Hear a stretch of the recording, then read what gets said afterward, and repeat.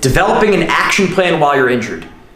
While you're injured is one of the best times to start mindset training, because now you might not be able to physically do the same things you used to, but there's absolutely plenty of ways you could start improving, and it begins in your mind. Coming up with an action plan. So here's the problem. A lot of people, let's say I hurt my arm. I tend to focus into all of my focus. I can't compete now. Let's say for me, I can't wrestle. All I'm thinking about is my bad arm.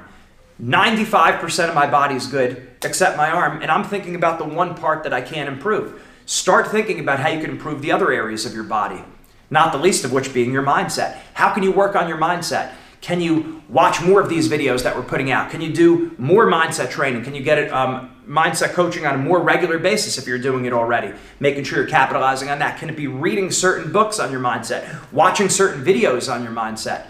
That's something you could do while you're hurt. Absolutely. Your nutrition. How clean is your nutrition right now? How good are you eating? How good are you drinking? Well, start changing that. Build that into an action plan. You could start eating much better. What about stretching? Are you stretching? Are you working on your flexibility? Very frequently as athletes, we neglect our flexibility. If my arm is bad, I could still stretch my legs. I could still stretch my neck. I could work different parts of my body, and I could jump back into competition and objectively more flexible athlete than I was before. What else? Can I strengthen my healthy muscles? So if my arm is bad, if my left arm is bad, it doesn't mean I should let my right arm go bad too.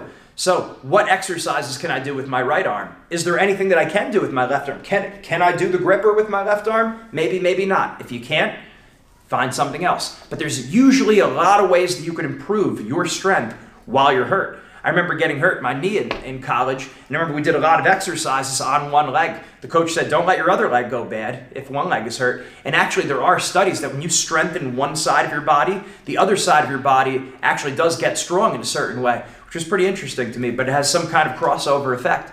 So making sure we're strengthening our body. What about our footwork? Can you still, if your arm is bad, you still might be able to practice your footwork in your sport.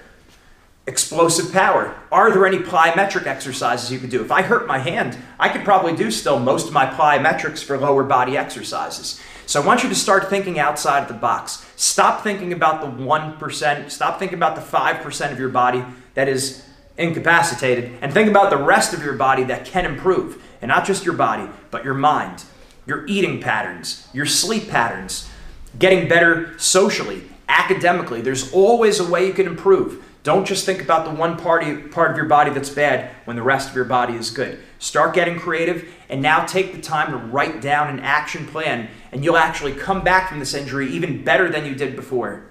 Mindset makes the difference. And that is a wrap from today's podcast. I'm Gene Zanetti from Winning Mindset. Make sure you guys go to our website. Make sure you go to zwinningmindset.com. Make sure you buy the book. The ebook is great, excellent information, represents some of the great information that we've learned from top athletes, working with some of the top teams and individuals all across the country. Go to our website, zwinningmindset.com. Make sure you get the ebook. Also, make sure as an individual you sign up for the one-on-one free trial consultation. That's the one-on-one free trial consultation with one of our mindset coaches. The best results always come from one-on-one attention, whether it's strength training, whether it's technique, or whether it's mindset. One-on-one is always the best.